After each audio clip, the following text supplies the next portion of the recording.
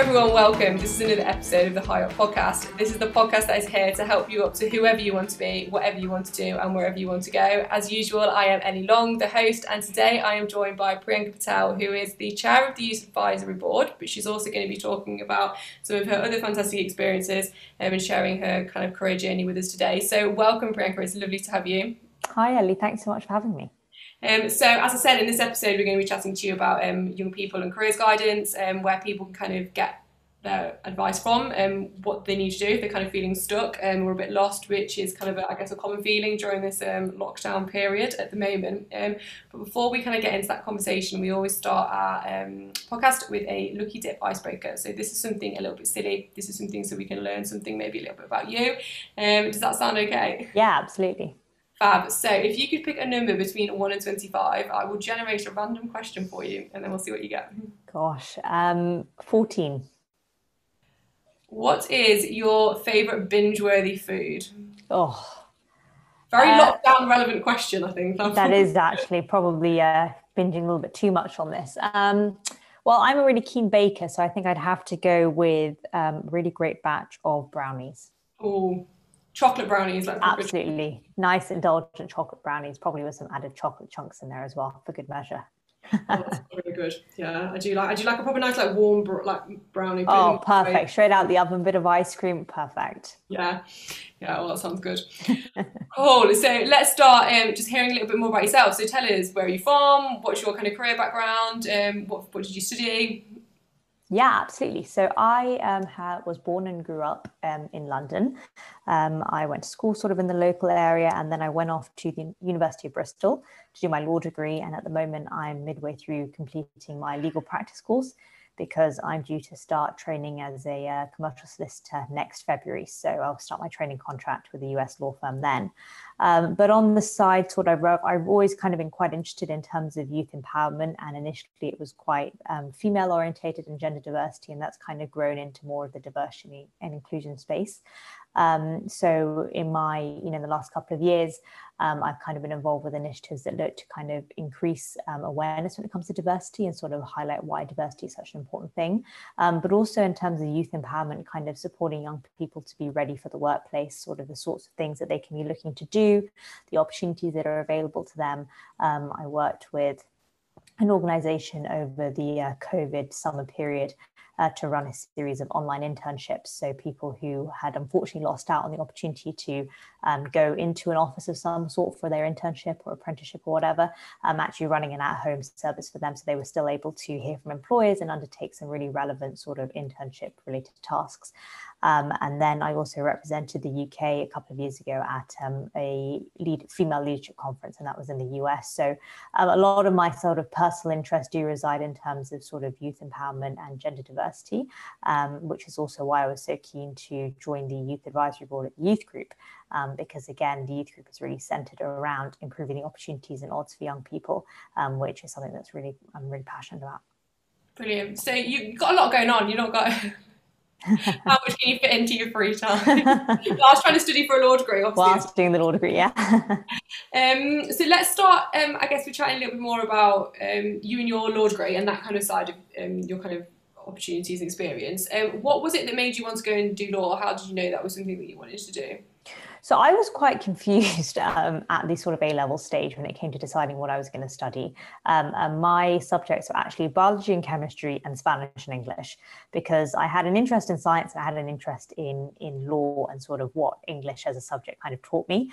And it wasn't until sort of midway through doing my A-levels that I kind of really began to appreciate English as an A-level and sort of the skills that it was teaching me. And I thought, the skills of analysis and looking at a problem from lots of different perspectives was something that really appealed to me. It seemed to be something that I actually quite enjoyed and by default was sort of good at. And so I thought actually maybe a law degree would be the way to kind of pursue that going forward. And in the interim, I'd also spoken to people in the field who I was able to kind of get in contact with. And that in itself is a little bit tricky, but kind of getting any insights that I could to kind of understand what it may be like to work into various aspects of the law. Decided that I wanted to do the law degree. And it was really when I was at university in my first year that I decided that commercial law specifically was what I wanted to do. And how, if you kind of think back to when you were doing your A-levels, and I guess you talked about how it was understanding the types of skills that those subjects were teaching you, How did you figure that out? Because I guess a lot of young people have probably chosen subjects that they really like and they enjoy, and they're maybe their favourite subjects at school, and they've kind of narrowed that down through their GCSEs and either A levels or what they've kind of been doing at college. How do you then kind of turn that into the right? This is now what I need to go and study. Yeah, no, absolutely. I think, when you're kind of at that GCSE A level stage, thinking about what you want to do as a next step can be really quite daunting. And it is a huge decision. And the way that things are structured here in the UK, you do have to make that decision quite early on. I think it should be said that, to be a lawyer, you don't need to have a law degree unless you actually want to study one. But in any case, it's quite daunting to say that, I've gone from studying, 10 subjects at GCSE. Now I'm doing 3 at A level. I've just chopped off 7. Now I'm going to go and do 1 at university. How am I going to choose?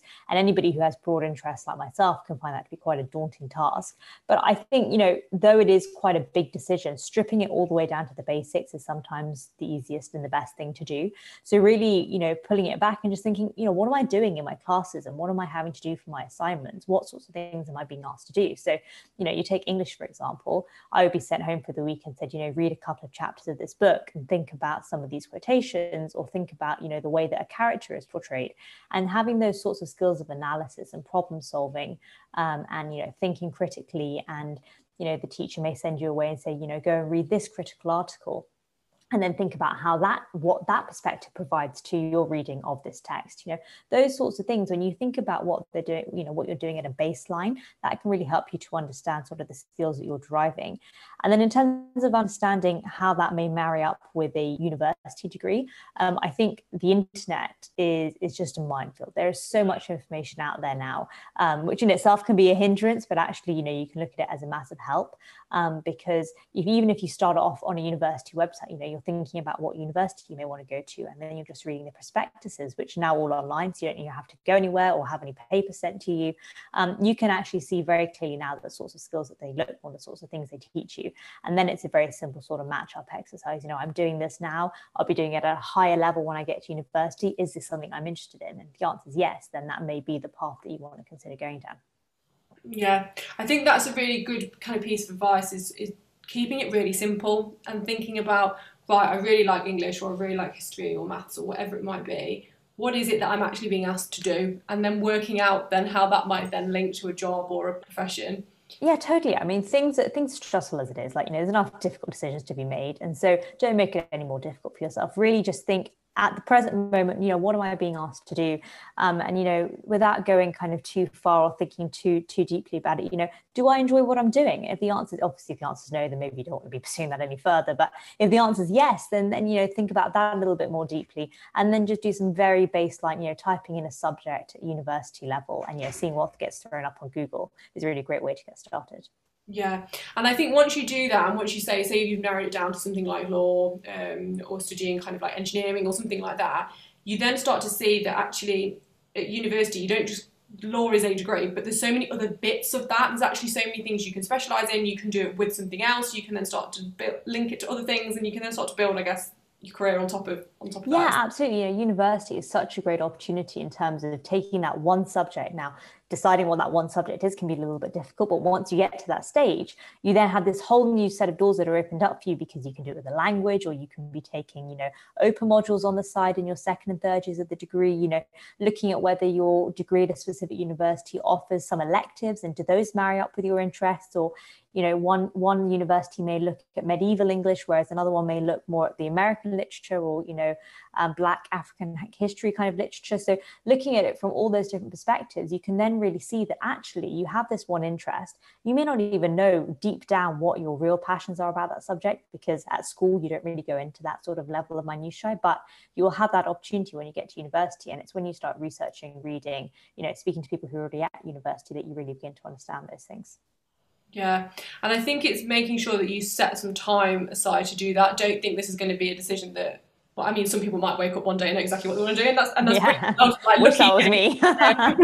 But yeah, set yourself some time to really look at this and think about it, and don't feel like you've got to come to the decision overnight. You can kind of talk to people, you can chat to different kind of careers advisors, your parents, your friends, talk it through with people to kind of help you get an Yeah, absolutely. I mean, that's 100% what I'd recommend. And, I mean, I'll be entirely honest. I felt quite daunted by the process at the beginning, when school kind of started talking about, what do you want to be doing, university, gap years, apprenticeships, internships, whatever. But actually taking it step by step, yes, it is a big task. And yes, we're talking about keeping it simple, but, I'm not going to lie, there is a lot of work that kind of goes into it, a lot of thinking behind it. But, even setting aside a couple of hours every weekend, throughout year 12, to kind of start thinking about it before you kind of get to that stage where you need to start making decisions and personal statements and everything. That can be, if you add all that time up over your autumn term, for example, spending a little bit of a few hours each week, that's a lot of information that you would have gathered. And it makes it a lot less daunting than kind of thinking, great, I've got 2 weeks to make the decision. Now's the time I've got to read the whole of Google and, speak to everybody that's been to university and figure out what I'm going to do. Just break it up into small chunks. And I think that way it will feel a lot more manageable and a lot less daunting. Yeah. And I guess the other advice is then don't think too far ahead. Don't think, if you've kind of got to that point where you're thinking, right, I've decided on the uni, I've decided on the subject, don't be panicking unnecessarily about oh gosh, I now don't know what organisation I want to work for or whatever, because as you go through the next steps, that will then start to become clearer, and it's kind of that continual piece, I guess. You've not got to try and figure everything out in one sitting. No, oh my goodness, do not stress yourself out like that. I mean, it's just not the way I think you should do it. And actually, yeah, that's exactly right. When you get to university, there'll be a whole new set of resources that will open up to you that you wouldn't have even known about when you're at school. And you're not supposed to, because when you're at school, you're in a very focused environment, and that environment changes when you get to university. But university, part of what it does, as well as developing your understanding and your appreciation for your degree subject, it will invariably open up doors to you in terms of, career opportunities and who you want to be working with. And employers now are becoming increasingly aware of how they're offering up to students and, what they're doing. And they focus very heavily on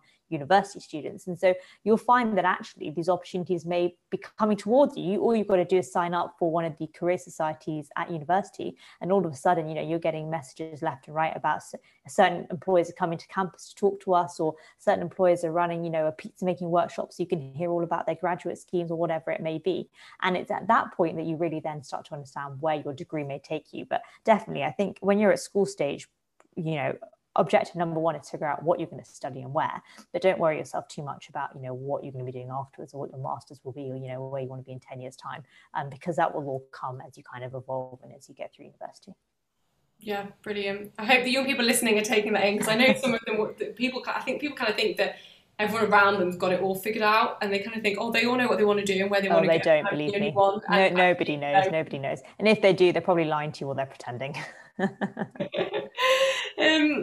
So I guess in a lot of the kind of work that you do, and some of the things that you mentioned earlier with some of the kind of the social mobility projects and things that you support, what would your advice be to kind of the young people who maybe think that something like university or the degree apprenticeship or the internship or whatever it might be is kind of out of their reach? Because I hear a lot of young people kind of saying, people like me don't do that, or actually from my background you don't do that, you go and do this. What would your kind of advice and guidance be to them? I think number one is you've got to believe in yourself. If you don't believe in yourself, it's unfortunate to say, but why should somebody then believe in you? So, having that self-confidence, and it's easy to say, and it's a lot more difficult to practice, but, really believing that if you have the skills and you have the passion and the motivation, then you really have every right to be in that place, or in that workspace, or on that internship as a person sitting next to you. And you just got to believe in your self-worth first and foremost. The other thing to recognize is that social mobility, diversity, inclusion is really hot on the agenda right now, and a lot of employers are focusing on it, are thinking about it. You see that at university level, where universities are trying to diversify their students that are coming in, and that's also similar at the graduate entry level as well. University employers are going to a wide range of universities, seeking out applicants from a wide range of backgrounds, irrespective of diverse ethnicity or gender or sexuality, any of those things, whatever your socioeconomic background is, those things they still matter, and I think they matter in a personal sense. But in the grand scheme of things, if you have the actual capabilities or the competencies to do the job, or to be on the internship, or to undertake the apprenticeship, then you have as much right as the next person to be there. And so long as you're able to prove that during the recruitment process, there is no reason why you shouldn't necessarily get onto that role, but also that you shouldn't feel that you don't belong there. Because belonging in an environment, yes, is a lot about your personal identity and the fact you fit in and you're appreciated for who you are, and for the diversity that you bring. But in addition to that, and fundamentally, employers need people who are competent to do the jobs that they're offering. And if you can demonstrate those competencies, then, employers will want to have you there, and will want to welcome you in. And like I said, diversity and inclusion is forefront right now. And so that's something else that there's a lot of emphasis on it right now. And so if you are concerned that maybe, I'm not going to fit in because of my background or because of the way I was brought up, or, the way I look or the color of my skin or any of those sorts of things, then, I think it's important to remind yourself that people are becoming more and more aware of that being a concern, and are actively looking for ways to kind of combat those issues in the workplace and make everybody feel included. Yeah, and I think, and as someone who obviously is an employer in my other side, my normal job, it is, and I think it's recognising that actually that there is value in having that diversity of thought and that diversity of skill sets. The most successful teams are the ones that kind of made up of a diverse range of people, and we all know that now. So put yourself forward and know your own kind of worth and know the skills that you can bring, because an employer will want to invest in that if you're there to showcase it. Yeah, exactly. And use your diversity as a superpower. Capitalize on it. Whatever your diversity is, that's actually your strength. If you have that and somebody else doesn't, you're in an even better position than the person who doesn't come from the same background as you. And everybody's different, so everybody will bring their different strengths and characters, but actually see it as a strength rather than a weakness. And once you start believing in that, then you'll be in a better position to start convincing other people, like employers, as to why you should be working in their workspace. Brilliant. I love that. Using diversity. I'm going to remember that one. So I guess let's talk a little bit more about the youth group, and kind of other places that young people can get advice, because we touched upon it earlier, but there is so much out there around careers guidance now. There's so many kind of resources and places to access it. So if a young person is kind of coming to the youth group or wanting to kind of get involved, what kind of ways can they do that? Yeah, so, the youth group is really excellent in terms of putting youth at the forefront of everything that they do. And their mission statement involves kind of supporting youth and really pulling them up, and making the best opportunities for them. And so that may be because they can offer a mentor in some sort of mentorship program. It may be that you want to be an entrepreneur, and actually the youth group has a Be Your Own Boss program. So you can actually get onto a scheme where you can understand what it takes to be an entrepreneur and get some of the skills involved. It may be that you feel, we're moving into a more digital space, especially over the last year or so. You can see the way that companies have really kind of digitalized the way that they're going about their operations. And you may feel that you need to brush up on some of those skills. And, the youth group can offer you opportunities and workshops and skills sessions to kind of build on those skills. It may be that you just need help getting a job, is that you feel you may have the skills, but actually you're just going through countless applications and you don't understand where you're going wrong. And you need some sort of support in terms of writing an application or writing a cover letter or brushing up your CV or having an interview practice, any of those sorts of baseline things you need to kind of get your foot into the door. And these are all the sorts of things that the youth group can do to kind of support young people in that way. Brilliant. Sounds like a fantastic organisation that Jack set up there. I think the first thing for me is to say to young people it's okay to need that help, and it's okay to acknowledge that you need support. You don't think that you should know this kind of stuff, because actually it is quite tricky working out how on earth you might write a CV or cover letter for the first time, and then it can be quite demoralising if you've just got rejection after rejection after rejection. So kind of reach out and seek help from people. And you're not expected to be born with this knowledge. I mean, nobody is. How are you expected to know what a CV is supposed to look like, what a cover letter is supposed to look like? Unless you've seen one, then you may have a bit of an insight. But even then, seeing one versus being coached in terms of how to put one together are two very different things. And if you haven't been exposed to see one, which is absolutely fine, then again, how are you expected to know? You can't magic this knowledge up out of nowhere. So, in terms of just understanding that, it's absolutely fine to have a helping hand or to get a step up or to kind of go and seek out help. And actually that proactivity is something that can be really valued by employers, I find now. And so actually kind of taking ownership for yourself and for what it is that you need to do, recognizing that, I need to do X, Y, Z. I don't quite have the skills, but I'm going to go and speak to the youth group, or I'm going to go and find a mentor, do whatever to equip myself. And then I'll be in a position to achieve X, Y, Z in a couple of months' time. And that's actually a lot more empowering and convincing as a story, as opposed to I sat there, I tried, but I got thousands of rejections, but I did nothing about it. Yeah, and I think you've touched upon a really important point there, that actually employers look for people that have kind of got that kind of bit of resilience, that bit of kind of get up and go, as I call it, about them. The people that are kind of looking at how they can continually develop and learn from experiences and opportunities, and see kind of no experience as bad experiences, about what can you do to kind of improve yourself and go forward. So Yeah, exactly. Whatever, wherever you feel that you may be able to get support or help, if that's even at school from your career service, the university career service, or in the interim kind of going and seeking out third-party organizations like the Youth Group, for example, any of those things, you're well entitled to be looking for those opportunities, and actually you'll be congratulated for really seeking out the chance to find new opportunities, and to kind of plug any of your strengths wherever you may need them. Yeah. And what would you say to young people, I guess, who are kind of thinking, this all sounds great when we're in kind of what I would call normal world, because we're in strange times at the moment. I mean, we're in and out of lockdowns. We've got everything that's kind of going on. Young people are either kind of being homeschooled, university's gone kind of virtual. How on earth do you then kind of navigate all of this with that thrown in? Yeah, I mean, I think that's one of the biggest challenges, right? Is that this was difficult as it was when you were kind of seeing people on a day-to-day basis and you were out and about. And now we're all kind of sitting at home in lockdown round 3, and people are kind of, I completely understand, right, facing what may feel like quite a disparaging situation. I think there's a few things to remember. Number one is to put yourself first. I think mental health has been, really something that may have suffered over this lockdown period, and all these situations that we've just discussed can really be quite damaging for a young person's mental health, just with this level of stress and anxiety involved. Couple that with a global pandemic and being in lockdown, and things are just like manifestly worse. So number one is always make sure that you're putting a focus on yourself and looking after yourself. But then in addition to doing that, also actually understand that a lot of people, such as yourself, for example, have taken the opportunity over lockdown to recognize that young people are facing these challenges, and actually there are opportunities available out there. So whilst, it may have been a different scenario if you were on campus at university and employers were coming to you, now you've just got to look that little bit further in terms of research online, basically, to still seek out the opportunities. There's still a pipeline of employment that has to be filled up after this pandemic, which means that employers are still looking for people to fill in the jobs, and to be filling their graduate intake, maybe in a slightly different way and maybe with slightly different numbers, but the opportunities are still there. And so just make sure that you're clued up on, maybe LinkedIn is a great way to start.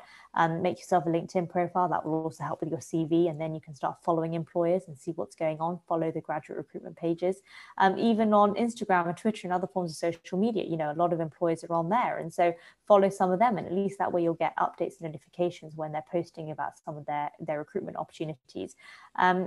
And then, again, looking to third parties, and again, the Youth Group can kind of help with this. If you kind of get in touch and you enroll, then you'll be able to kind of have that helping hand in terms of getting access to resources.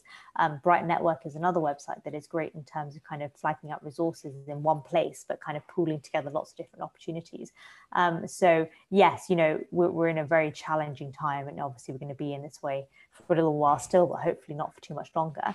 But number one, look after yourself, because that's the most important thing. You're no good to anybody else if you're not good to yourself. But also after that is just, being realistic. Yes, I'm sitting at home. Yes, I can't go out. However, if you have access online, through any sort of digital means, see if you can connect with people via LinkedIn or on social media, and see if you can be reading some reputable sources, because there are a lot of people out there now who have used the opportunity of the lockdowns in the last 12 months of pandemic to put together online resources like this podcast, like, online resources and websites and blogs, where they're collating information, and all you've got to do is read it and kind of follow on from there. Yeah, and I think the really important thing to say is that it's free. It's not like there's kind of a barrier to this. You've just got to kind of get Google open, or get Instagram open, or LinkedIn, or whatever it might be, and just kind of start searching and networking with people, because there is a host of stuff out there for you. Yeah, absolutely. I mean, I'm quite a glass half full kind of person. So actually, I think that for all the disadvantages and challenges that lockdown and pandemic has brought, one thing it has done is actually open up and widen access, because events previously that may have been held in person where somebody may have felt, I don't really feel comfortable going, or I don't really want to be in that space or in that environment. Now, when you're logging into Zoom, you can always have your webcam turned off and still sit in the background and listen and gain so much more information. And you wouldn't have done that before if the event was in person because you just didn't feel comfortable going. So see it again as an opportunity. If you see an event happening and it's online via Zoom or Teams or whatever it may be, you can still get involved. And you may be a slightly more reluctant or shy participant, and that's totally fine. You can be on mute, you can have your webcam turned off, but you can still listen. And there's so much you can gain just from doing that and hearing from other people that way as well from home. Yeah, it's just having that confidence to kind of go for it and kind of say, do you know what, I'm going to throw myself into this, and only something I say to people, I think only something good will come out of it because you'll learn something. What would your advice be to kind of your younger self if you were to kind of reflect back on the past couple of years? What would you say to a 16-year-old you? I think, to be honest, I would say just relax and keep it all in perspective. I was one of those people where I'm a planner, and so I need to feel like I know what I'm going to be doing next and what my strategy is and what my goals are. And that's fine to an extent. And, it's great to be ambitious and to kind of have motivation, but also just keep things in perspective. I think there's a lot of external pressures and strains right now in the world that we live in, online and sort of in person. And so, when you're 16 and you're doing your GCSEs, just think, what am I going to do for A levels? But don't think necessarily too far beyond that, unless you want to be a medic and you've got to have certain sort of A levels for that, if there's a prerequisite. And then when you're doing your A levels, just think about what you want to do for your university. And yes, you may have a foresight in terms of your career, but don't preoccupy yourself with it. And then when you get to university, have an open mind in terms of what your career wants to be. I think a lot of us kind of, when we were 4 or 5 or 6 or 7, kind of have these ambitions. I wanted to be a barrister when I was 5. I thought I was a chatterbox. I couldn't stop talking. I thought, a barrister is the way to go. And yet I'm still going to be focusing on the career of law, but now I don't want to be a barrister. And I want to be a commercial solicitor working in a very different environment. And, it took a change in mindset to do that. But, don't be afraid to change your mind. The only person that's holding you to account is yourself until you've made some solid decisions. So feel free to be flexible. And I think I just had to be more flexible and sort of more open-minded and kind of roll with the punches. Things come along and things don't quite go your way. And anybody who's kind of growing up over the last 12 months and making some of these difficult decisions, I think I've got a lot of respect for you for the fact that you've been able to navigate this very, very challenging world and making some very challenging decisions. But, really don't get overly stressed by some of these decisions. They're meant to be, yes, they're life decisions, but they're meant to be enjoyable ones. And, sometimes we make mistakes, we make the wrong decisions, and that's okay, because at the end of the day, if you want to get to A to B, but you end up going to C, D, and F before you get back to B, that's okay. It doesn't always have to be a straight path. You can take a slightly winded route where your friend takes a straight route, but you'll end up at the same place. And not worrying yourself too much about that, I think, can do people a lot of favors. It would have done me a lot of favors. Yeah, I think it's remembering that there is no one route to that successful career, and that everyone's endpoint is different. So again, there's no one route. Someone said an analogy to me the other week where it was like, some of you might be kind of going along the motorway in a fast car. Some of you might take the A roads and get there slightly differently. Some of you might be on a bus with lots of other people and kind Absolutely. of go, you know what, you'll all get there at the one point, but it doesn't matter. You'll all take kind of slightly different journey, and that's absolutely fine. Yeah, exactly. I mean, I take the law as an analogy. I've done my LLB at Bristol. I'm now doing my legal practice course, and I'll be working next year. And some of the people I'm going to be working with have gone and done a French degree, and then gone and done a few years in accounting, and then have gone and done their conversion course, and then they're going to do their legal practice course, and they're going to be working at the same place as me. And it's just that we took different paths, we had different experiences, but we're ending up in the same place. And that's exactly the same as what you just said. So definitely, don't get too worried about following what you think is the right thing to do or what sounds like the right thing to do. It's whatever's right for you. And that's not always going to be the convention, but that's totally fine. Yeah, perfect. Cool. Now, before we finish, we always end our episodes with kind of a specific, special interview question. So the way that we do this is that we have some of the kind of the typical interview questions that might get asked at an assessment centre or something like that. And I've got one for you, and it'd just be great to kind of get your thoughts on how you might answer this, or how you'd encourage people to think about how they'd answer it. So I'm not interviewing you, so do not worry. You don't have to answer it or like completely and utterly formally, but it'd just be great to kind of get your thoughts. So something that quite a few people have kind of contacted us on actually over social media is, how do they answer a question that is around what do you want to achieve in your career, or where do you see yourself in 5 years' time? Because if they don't really know, you kind of feel stuck about saying, you can't just go, I don't know, to them. But how do you then kind of put that answer together? No, of course. I think, that's possibly one of the trickiest questions, because it is one that you don't always have an answer to. And, you don't always think about that. And that's absolutely fine. I think the way you want to position that, or the way I would think about positioning it for an employer when you're in that interview setting, obviously the end goal is to get the job. And so is to provide a very balanced view. So you can, in a very polite way, say, I haven't quite, come to that sort of decision yet, or, I'm still exploring my options and there's a number of things that I want to consider. You probably want to be showing that you have some sort of allegiance to continuing to work at the firm, because if you're saying that within 5 years I don't want to be here anymore, then they're kind of wondering, well, why do we want to hire you in the first place? So maybe steer away from saying, well, I want to jump ship in a year or so, but so long as you're able to portray that you are still committed to the role that you're entering, because again, otherwise, why would they want to hire you?